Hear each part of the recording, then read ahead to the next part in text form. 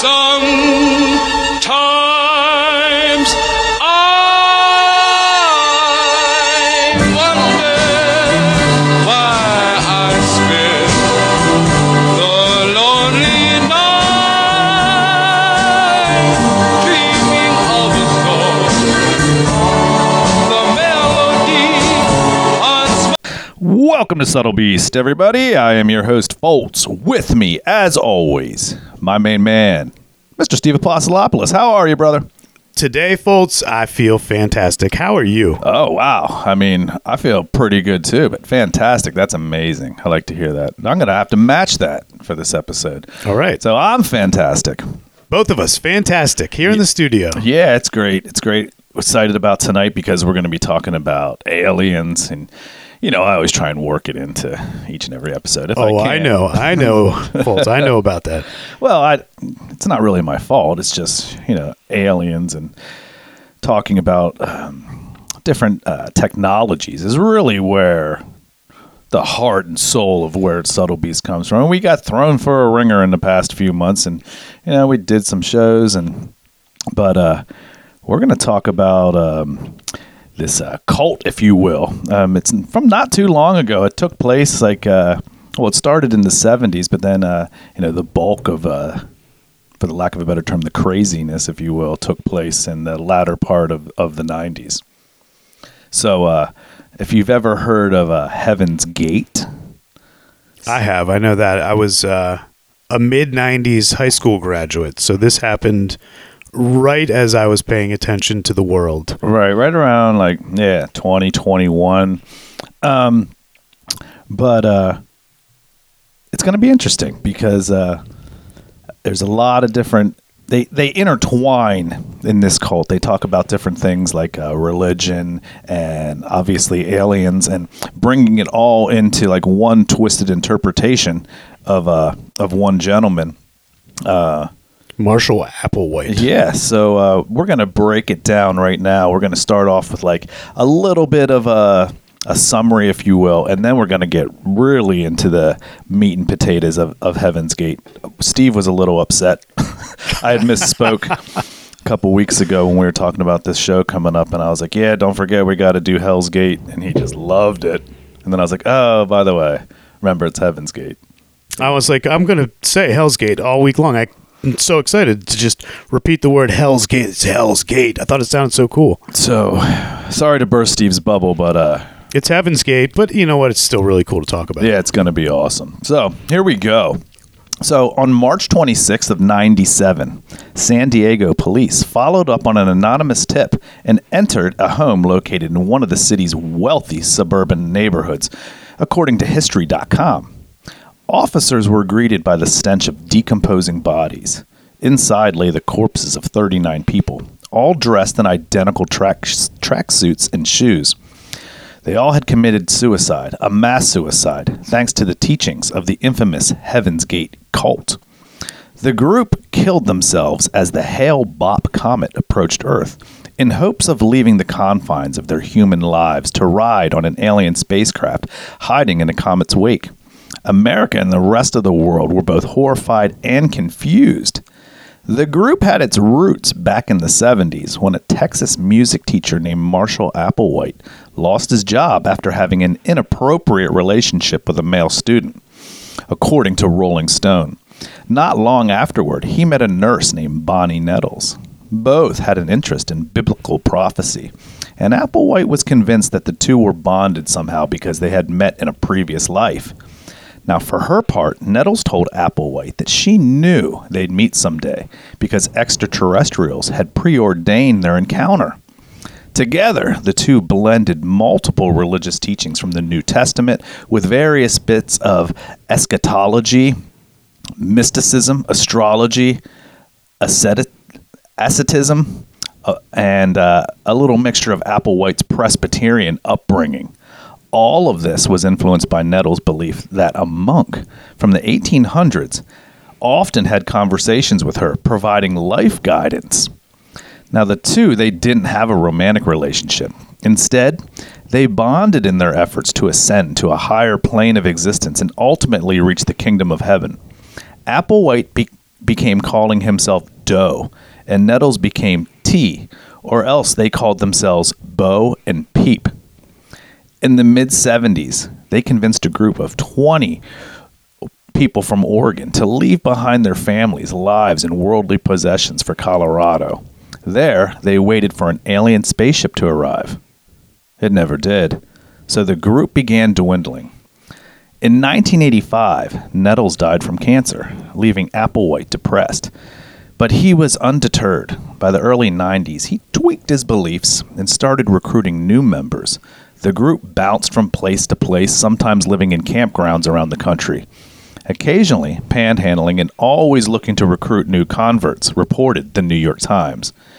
Throughout the years, hundreds of people joined and cycled in and out of the group. To improve retention rates, Applewhite gradually began to control many aspects of the members' daily habits and routines. He was a master manipulator. As his techniques improved, more people stayed on to follow him and became fanatically devoted. Cult leaders come in many shapes and sizes with assorted facades. One mask is in the form of the teacher, emails Rick Allen Ross, the author of Cults Inside Out. Marshall Applewhite was a teacher, and he regarded the members of Heaven's Gate as a class of students. He claimed to have the keys to self-improvement, with tantalizing promises of Panchaea, a magic formula for evolution to a level above human. Members were forced to wear the same clothes and have the same haircuts. They gave up their jobs, families, possessions, and their sexuality. Several members, including Applewhite, even agreed to be castrated to help them loosen ties to their earthly lives. Wow. One cult I would never be joining. I'd have been like, well, guys, everybody, it's been fun. I got to get going. Good luck. I'm gonna try and catch the comet on my own. Now, cult members can appear brainwashed because they are so cocooned within their leader's contrived bubble world, says Ross. Applewhite tightly controlled his devotees who lived communally in a house that he controlled. They were isolated from family and friends and could not travel outside the community without an accompanying escort. When astronomers in 1995 discovered the comet Hale-Bopp, Applewhite came to believe that the aliens were finally on their way. Hiding behind the comet as it raced towards Earth, he also felt sure that Nettles was aboard the ship. Applewhite rented a mansion in Rancho Santa Fe near San Diego. To make money, the group designed websites for several customers. In fact, Heaven's Gate website is still functioning, and we encourage you to go out there and take a look at it. Yeah, we'll put the link up for you to take a look at. Yeah, we will. It's there's a lot out there. Yeah. As Hale-Bopp came closer by the week, Applewhite figured the only way to join Nettles was for the group to leave their quote-unquote container bodies and elevate to the ship. The final days. Steve, you want to do the final days? I do. This picture is terrible. It's just got a purple shroud over a body that's on a bed or a mattress that's like down on the floor. You can see a pair of black Nikes sticking out and some legs. So this is about their final days. So in late March of 1997, he persuaded 38 other people to drink a blend of phenobarbital and vodka, and then, for good measure, wrap plastic bags around their heads. Their corpses were shrouded in purple cloth for privacy. Days later, the news of their deaths and the beliefs that led them to mass suicide shocked the world. How could so many people follow Applewhite into death? The truth is, people can be tricked more easily than we think, and then become trapped within a cult's leader's grasp, says Ross via email interview. Held within this manufactured and seemingly mystical milieu, such devotees become virtual prisoners, unable to readily break free, due to carefully contrived and implemented psychological and emotional restraints which we cannot easily see or understand. So, in spite of Applewhite's off-kilter and self-invented belief system, he still managed to convince people that they had to follow his path to a higher plane of existence. Sadly, it cost them their lives. That blend of weirdness and devotion has captivated the public's imagination for decades. Destructive cults are stranger and more often fascinating than fiction, says Ross. Cult tragedies often include crazed lunatic leaders who feed upon their faithful followers like vampires, extracting money, free labor, sexual favors, and at times literally controlling people to death, such as Applewhite did, who dictated the terms and details of a group suicide. Wow. There's so much there. Oh my goodness. There is. And, you know, I think the first place that I want to start with is when you're looking at a cult and you're looking at what they say, they control your beliefs, they control your actions and this and that. I mean, you could break cult down into little subcommittees, if you will. Just look at a child, for example, growing up in a household where two people share similar views. And as that child is growing up, you're putting those views onto that child. That child never formed those views. So that would be a form of, well, brainwashing, or some people could say an indoctrination into what you believe. You want to make this child believe what you believe and carry on those beliefs through the world, which then can bring you full circle to religion. Any religion, for that matter. People that are an atheist or agnostic or anything where they're not believing in one controlled or organized religion, they'll look at it and be like, gosh, what a bunch of cults.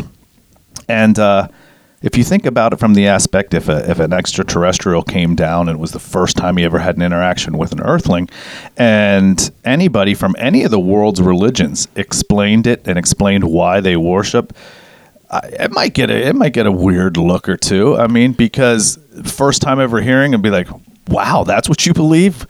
Man, you could believe anything then. Right. If you were to take some of our popular religion's stories and tell them to someone who has never been exposed to religion, they may seem silly. Sure. What I was going to say about the cults is it's not often that you get a guy like Marshall. There has been a lot of deadly cults in our history.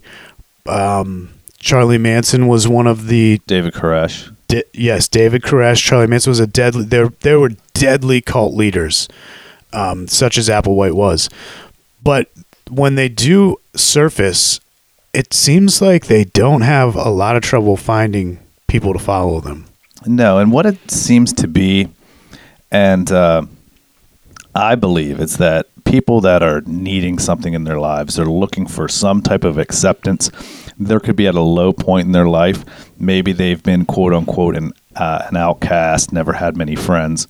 So they attend a meeting of Heaven's Gate where it's so accepting and they're like, oh my goodness. And then they just keep going back. Before you know it, you're indoctrinated into these beliefs for not only for a reason that maybe you do believe it, but everybody else here does. And I've been accepted here. Right. Which, that's just human nature, people seeking acceptance. They're seeking acceptance, and at one point they're going along with the ideas, maybe believing in them, maybe not really, but they feel that love or acceptance. What else do I have in my life? So they stick around and stick around and stick around, and before you know it, they start believing the beliefs. I have a friend whose dad was raised Catholic his entire life and was going through a rough time in his life, and the religious organization that comes around and knocks on people's doors. Well, he answered one day and actually started having a conversation with them, and he converted to that religion. You don't hear about that too often. He may go down as like the Great Hope, right?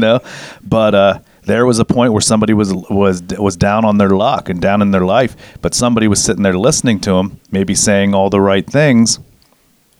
And there they got one. Yeah. Like they were like, "Oh my God, I can't believe it!" They were Salesman of the Year. Yeah. Oh my gosh. Yeah. They were probably immediately promoted to elder.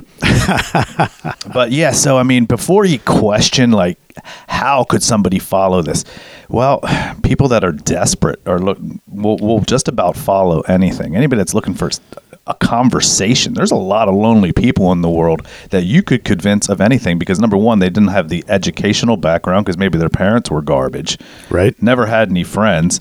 Basically, never maybe even attended school because they were made fun of their clothes or maybe that they stunk or, or whatever. You're a nerd, geek, whatever. I mean, that weighs heavy on people for a lifetime, especially during the most impressionable years of your life.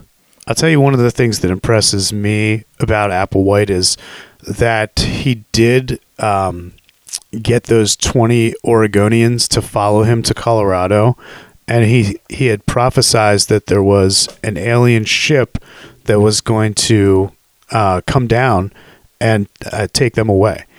And then it didn't happen.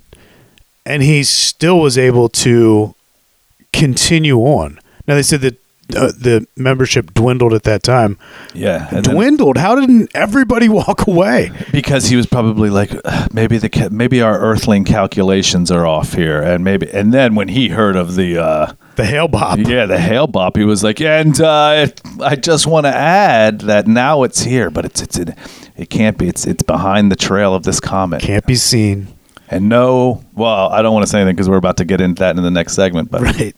But that's the part that impressed me the most is that he was able to go through a complete failure and still continue the organization. Well, that's the thing about cult leaders is people are always like, oh my gosh, it's so stupid. How could anybody? Well, no, the leaders are crazy. It's crazy smart, too crazy like a fox. Yeah, they're super crazy, but they're far from stupid because you get anybody to follow you, and in a cult, they're going to lay down their lives for you. It becomes a very, very dangerous organization potentially. I agree. All right, so we're going to jump into Heaven's Gate 20 years later. It's been 20 years since this incident. Steve, why don't you kick us off? So 20 years after their mass suicide made headlines across the world, Heaven's Gate is still one of the most notorious cults of the 20th century, not to mention one of the most recognizable. In March of 1997, America was shook by the strange story that included mass suicide, wild public access style videos, an obsession with UFOs, and, in true late 90s fashion, tracksuits and matching Nikes. They also had a new recruitment tool, the internet. I remember when this first was announced in 97 about this. I remember I was glued to the TV. I was fascinated. I was like, they were into UFOs and all this stuff. And I was just like, wow, because March of 97. And it was 20. Fledgling time for the internet, too. Oh, yeah. That was the beginning. The first time I had actually got onto the internet, I recall, was in 98. So I remember the modem and the sound that it made at the time. And everybody had AOL. Yeah, and if somebody picked up the house phone, it disconnected you because it was all into the phone lines. Right, it went through the phone lines, and people would meet in chat rooms. Yeah, I remember my dad saying at one time when they first came out with the cable modem, he's like, I'm not paying $50 a month for faster internet. A couple months later, yeah. Of course. It's just like trying to resist technology. You still can't. No, you certainly can't. Let's see. We're going to keep going. Heaven's Gate has the distinction of being the first well-known American cult of the internet era, using the new technology to share their beliefs with a wider audience and also to make a living. They derived a large portion of their income from designing web pages.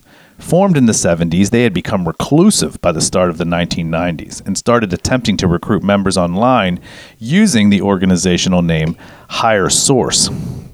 Through the web, although the web would eventually become central in organization, the group's origins were much more grassroots. In the early 1970s, founders Marshall Applewhite and Bonnie Nettles, a Texas music teacher and a nurse that he met during a stay in a psychiatric institution, renamed themselves Bo and Peep and took a 6-month-long road trip across the United States. Around 1974, they assembled a group called The Crew. For the next 2 decades, they lived all around Southern California. Though Nettles died in 1985, Applewhite kept the group together, and when the internet was introduced to consumers in the early 90s, they began using the new technology to share their beliefs with a wider audience. The reclusive group also used it to make a living, deriving a large portion of their income from designing web pages. The cult's philosophy took its roots from Applewhite's Presbyterian upbringing. His father was a minister and essentially grafted belief in extraterrestrials onto Christianity and theology. Applewhite told his acolytes that he was the second coming of Jesus Christ, that God was an alien, and that they were living in the end of times. They read the Bible, especially Revelation chapter 11 in the New Testament, a section about two witnesses that would prophesy. At the end of the prophecy, they would have battled demons, which Applewhite and Nettles called the Luciferians. Wow. And they talk about battling demons in their exit videos. Yep, they do. They do. And we encourage you to go out and watch some of those exit videos, because the people are they're leaving videos for their families, basically telling them what their plan is and what their group is about, and that don't be sad because they're happy. And they look nuts. They do. They look like they're crazy. Yeah, that's the best explanation for it. In late March 1997, 39 members, including Applewhite, wearing black tracksuits and sneakers, ate applesauce laced with barbiturates and washed down with vodka. They then put bags over their heads, purple shrouds over their bodies, and laid down to leave their earthly vehicles behind. They weren't killing themselves, they thought, but freeing their souls from there so they could ascend to the spacecraft flying in the wake of the Hale-Bopp comet, which, at that point, was passing by Earth, and were going to be taken to their new home in space. Instead, police found their bodies on March 26th, and the images of the white and black Nikes poking out from under purple cloth would be burned into the eyes of a generation. It's true. The cult borrowed a lot of imagery from science fiction, is what some of the insiders are saying. Applewhite and Nettles were huge fans of Star Wars and Close Encounters of the Third Kind, and they brought some sci-fi to the group, resulting in theories like that Mary had been taken aboard a spaceship and impregnated with Jesus. It also led to members that would eventually kill themselves to wear patches that said Heaven's Gate Away Team, which you can see in the group's farewell videos that we were just talking about. A reference that specialized crew that went on missions to alien planets in Star Trek. The group also believed that God was an advanced alien traveling in a spaceship in the trail of the Hale-Bopp comet, and that he planned to soon, quote-unquote, recycle the Earth. The group committed suicide so they could ascend to the, quote-unquote, evolutionary level of above human. That's wild. It's a very complex cult. It is, and the Heaven's Gate symbol is attractive. Yeah. I could see how, from the internet, looking at it, you could be more intrigued about it. You would think that they would have had more of a younger audience. Right, especially with the sci-fi references. Yeah, but it seemed to be more of, I would say, mid-30s, early 40s. Middle-aged. Middle-aged, yeah. It just seemed like lost souls. Yeah, kind of like people that were chewed up and spit back out. Yeah, again, just looking for some type of acceptance of some sort. But I mean, as crazy as this cult is, there are. I'm not even going to say it. I'm not even going to say it because we said we were never going to go there, so I ain't saying it. So stay tuned. Maybe one day I'll say it. Now, Steve, you want to go? I do. So in September of 1975, the group visited the small town of Waldport, Oregon, to give a lecture about how UFOs were soon going to make contact with the human race. According to an article in the New York Times, roughly 150 people packed into a motel hall to hear Applewhite's lecture. At first, the town thought it was a joke, but soon 20 people, or about 1 in 30 residents of the town, packed up, told their loved ones goodbye, and drove off. A score of persons have disappeared, Walter Cronkite said on the CBS Evening News. It's a mystery whether they've been taken on a so-called trip to eternity or if they've simply been taken. They had gone to a meeting of about 400 people in Grand Junction, Colorado, who believed they would be visited by alien beings. The rendezvous never happened, but the congregation did escape with their lives. According to the Times, none of those Oregon residents were among those found dead in 1997. Wow. Well, aside from abandoning your family and turning over all of your money, cult members were asked to cleanse their bodies of the impure influences of things like fast food, can't argue that too much, and impure sexual thoughts. That often involved things like the Master Cleanse. It was invented in the 40s by Stanley Burroughs, and it was republished in 1976 in his book, The Master Cleanse. Cult member Rio D'Angelo, real name Richard Ford, told Newsweek that the group took it much farther than the diet other so-called acolytes. They drank nothing but the mix of lemonade, cayenne pepper, and maple syrup for 3 months. Oh my gosh. So let's see. Now, according to the BBC, members were originally told that they would be able to exit their containers without resorting to suicide. They told that to LA Weekly in 1994, and that they hoped to be beamed up into space, taking their bodies with them into the next level, as the members called their version of the afterlife. In the mid-'80s, when Nettles died of cancer, Applewhite amended his teachings to say that they would be given a new body in the next level, so their bodies wouldn't necessarily go with them. The group acknowledged that death might be necessary if they were to be picked up by the alien spacecraft, but appears to be held out hope that they could do so without dying. Well, I would think. I mean, they're doing some really drastic stuff here. They're like the radical, terrorists. They're like, if we have to give our lives for our cause. Yeah, but the cause just goes back to Applewhite and the gilding. That's tough. It was just all made up. That's the crazy part. I mean, they can't see that the guy just lost his wife or his partner, and now he's all of a sudden changing He's to suicidal, right? Changing and making the group suicidal. But they're so warped too. Remember, they were talking about the unification and everything done the same way, and yeah. I think we still need to get into that a little bit more. Yes. Okay, so though the 39 dead members of the cult were found on Wednesday, March 26, 1997, the coroner's report showed that the suicides were far from simultaneous. The members killed themselves starting Sunday using a combination of barbiturates, alcohol, and hydrocodone, probably consumed with applesauce or pudding. The members then put plastic bags over their head to suffocate themselves to death, after which they were covered in shrouds. Applewhite was a late death, but not the last to die. Labeled the routine, the document outlined a process by which a group of 15 people would kill themselves, assisted by 8 other people. The second group of 15 would die, also assisted by 8.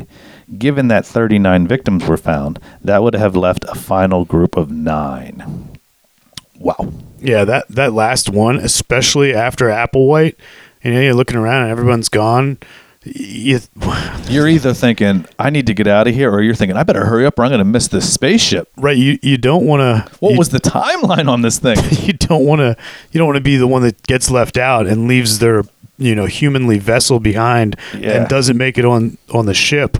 Or do you? Do you carry on the cult? I was chosen to stay back and guide for the next 4,000 years. I probably would be that guy.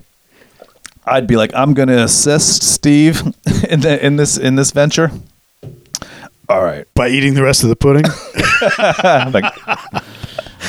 All right, where are we here? Okay, so everything was designed to be an exact duplicate. Surviving member Michael Conyer said, "You were not to come up with, well, I'm going to make the pancakes this big. There was a mixture, a size, how long you cooked it on one side, how much the burner was on, how many a person got, how the syrup was poured on it. Everything," Conyer said, "that even male members shave their faces a specific way. This is a common tactic for cults. If a leader wants to convince members to do something as extreme as commit suicide, they have to replace their entire belief structure with the belief structure of the cult, a process called, dun dun dun, indoctrination." You have to break out of your Western mentality, David Sullivan, a private investigator specializing in cult deprogramming, told Harper's. You're too judgmental. You have to abandon your whole psychological, intellectual framework. Your obsessive materialism is blocking you from seeing the truth. Bro, I'll tell you something about shaving for me.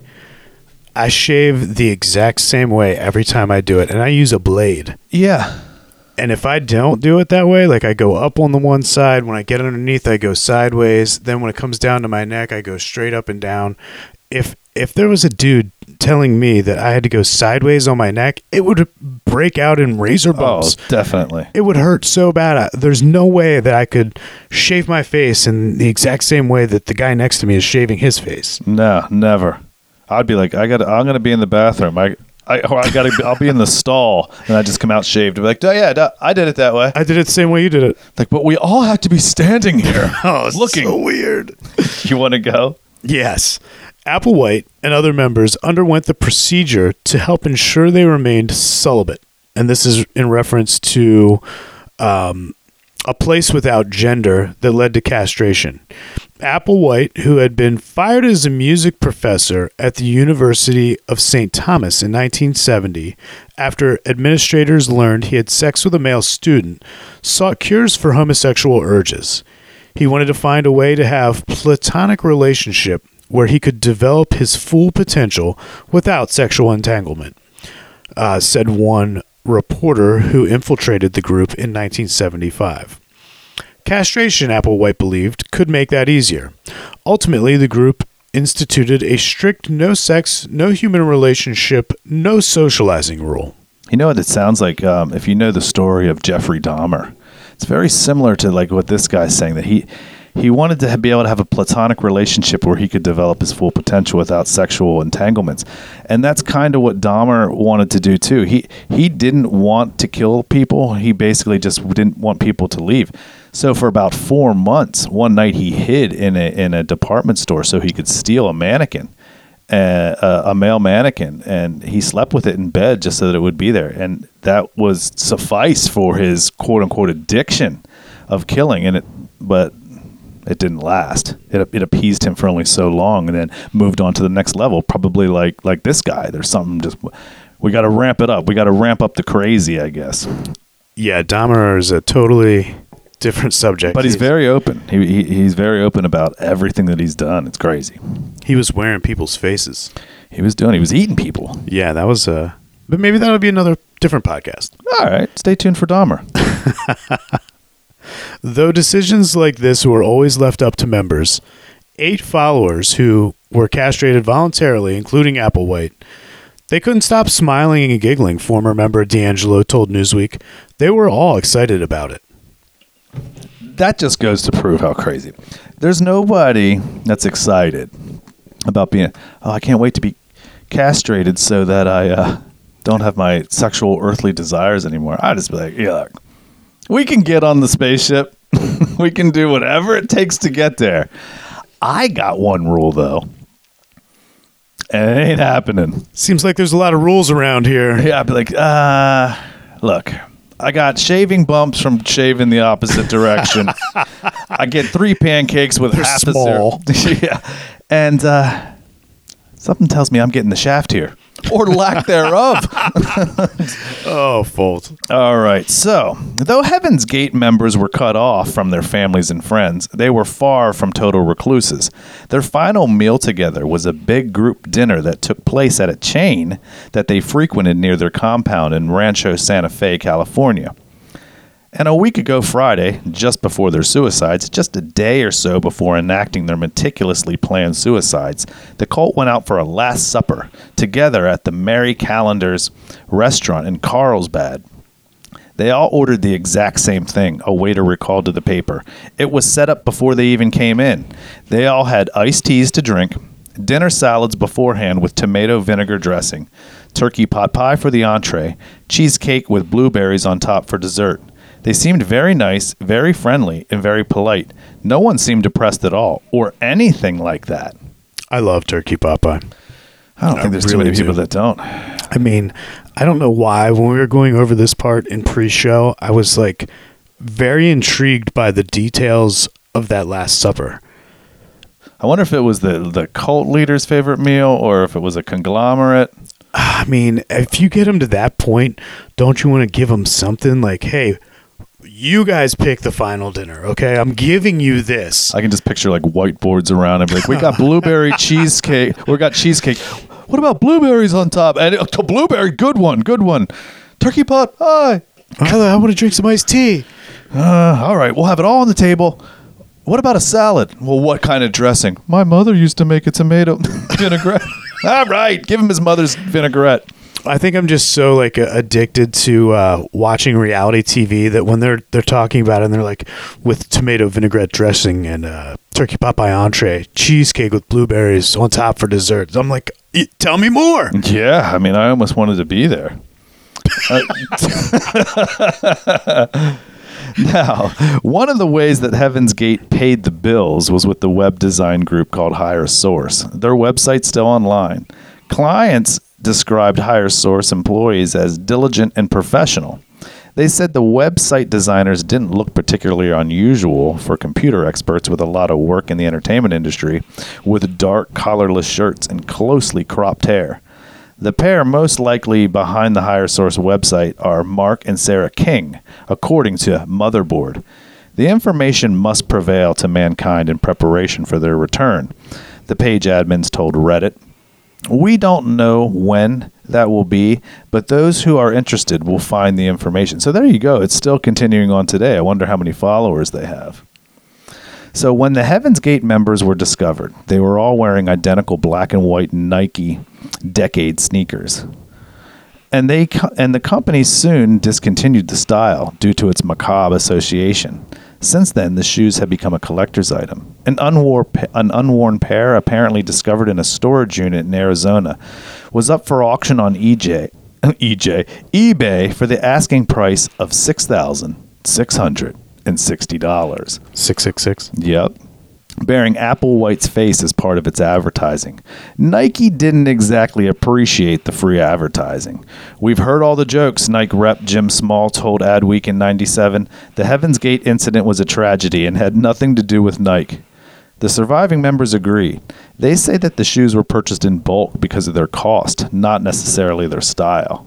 It turned out to be a look that Doe and the class adopted, names for the cult leader and the member liked. They told Soul Collector in an email. They were also able to get a good deal on them. It was a combination of factors that made the sale happen, not because of a particular model or brand. That's what other people, probably other theories spiraled out about the Nikes and why. So at least they put it to bed with that. You know what's messed up, folks? I've been wearing black Nikes for the last 20 years. I can't help it. I mean, there's so many people that made them famous. Paterno wore them on the field often. Yeah. You always saw him walking around with them, and that's not why I wear them, but the Heaven's Gate cult wore the black Nikes with the white symbol. It's definitely a good look. I like it. I got some black Air Maxes. They don't got the white swoosh. They're all black, but yeah, it's I can't stop buying them either. I mean, you can fault Nike for a lot of things, but you can't fault them for a Heaven's Gate incident. No, and I'm sure they didn't want to, because sponsorship really means a lot to Nike and all shoe brands. Adidas, they have that Yeezy, right? The Kanye West sponsored shoe. And recently, Forbes put Kanye West on the billionaires list. Wow. Because of his stake in the Adidas Yeezy sneaker. And it wasn't long ago that he had filed bankruptcy or something. Right. He was in debt $54 million, but then... It wasn't long after he hooked up with Kim Kardashian. Which rumors are now they're getting ready for a split up. The show is over. The Kardashian show is now defunct. It's over. This is the last season for them, and... Kim is talking about a split with Kanye. Of course.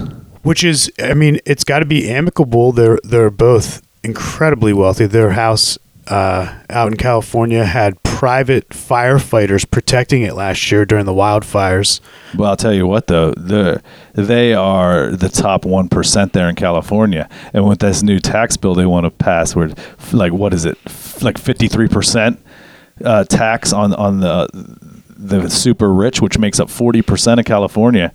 Everyone's getting out of there. Yeah, everybody's going to be going to a different country. So I don't know how we got onto that from Heaven's Gate, but Oh, it was the Nikes. Yeah. oh yeah, it was the Yep. Nikes. Yeah, I that's could right. Oh yeah, talk about Nikes all day. Nikes to Yeezys. Oh, crazy. But this is a fun topic, and there's lots of information out online you can find. I highly suggest there's probably about 2 hours worth of like goodbye confessionals, or if you will, or like just messages to their family before they ascend to.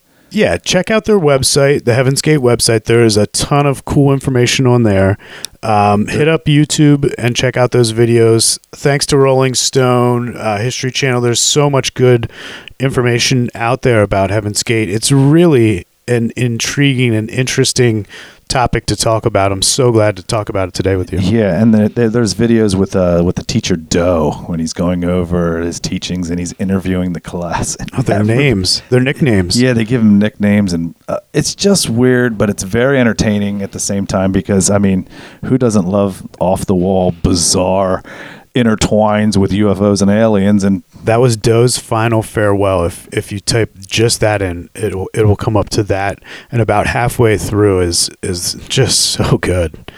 love it. Well, ladies and gentlemen, that was our show of Heaven's Gate. Had a blast with it.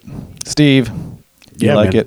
it? It was a good topic. I enjoyed all the research that we had done, and I didn't get to say Hell's Gate all week, but Heaven's Gate. Heaven's Gate coming at you now. So, well, I had a good time. Steve had a good time. Hope you all enjoyed this podcast. And until next time, I'm Foltz. And I'm Steve. And we'll see you next time. Take care of one another. Bye-bye.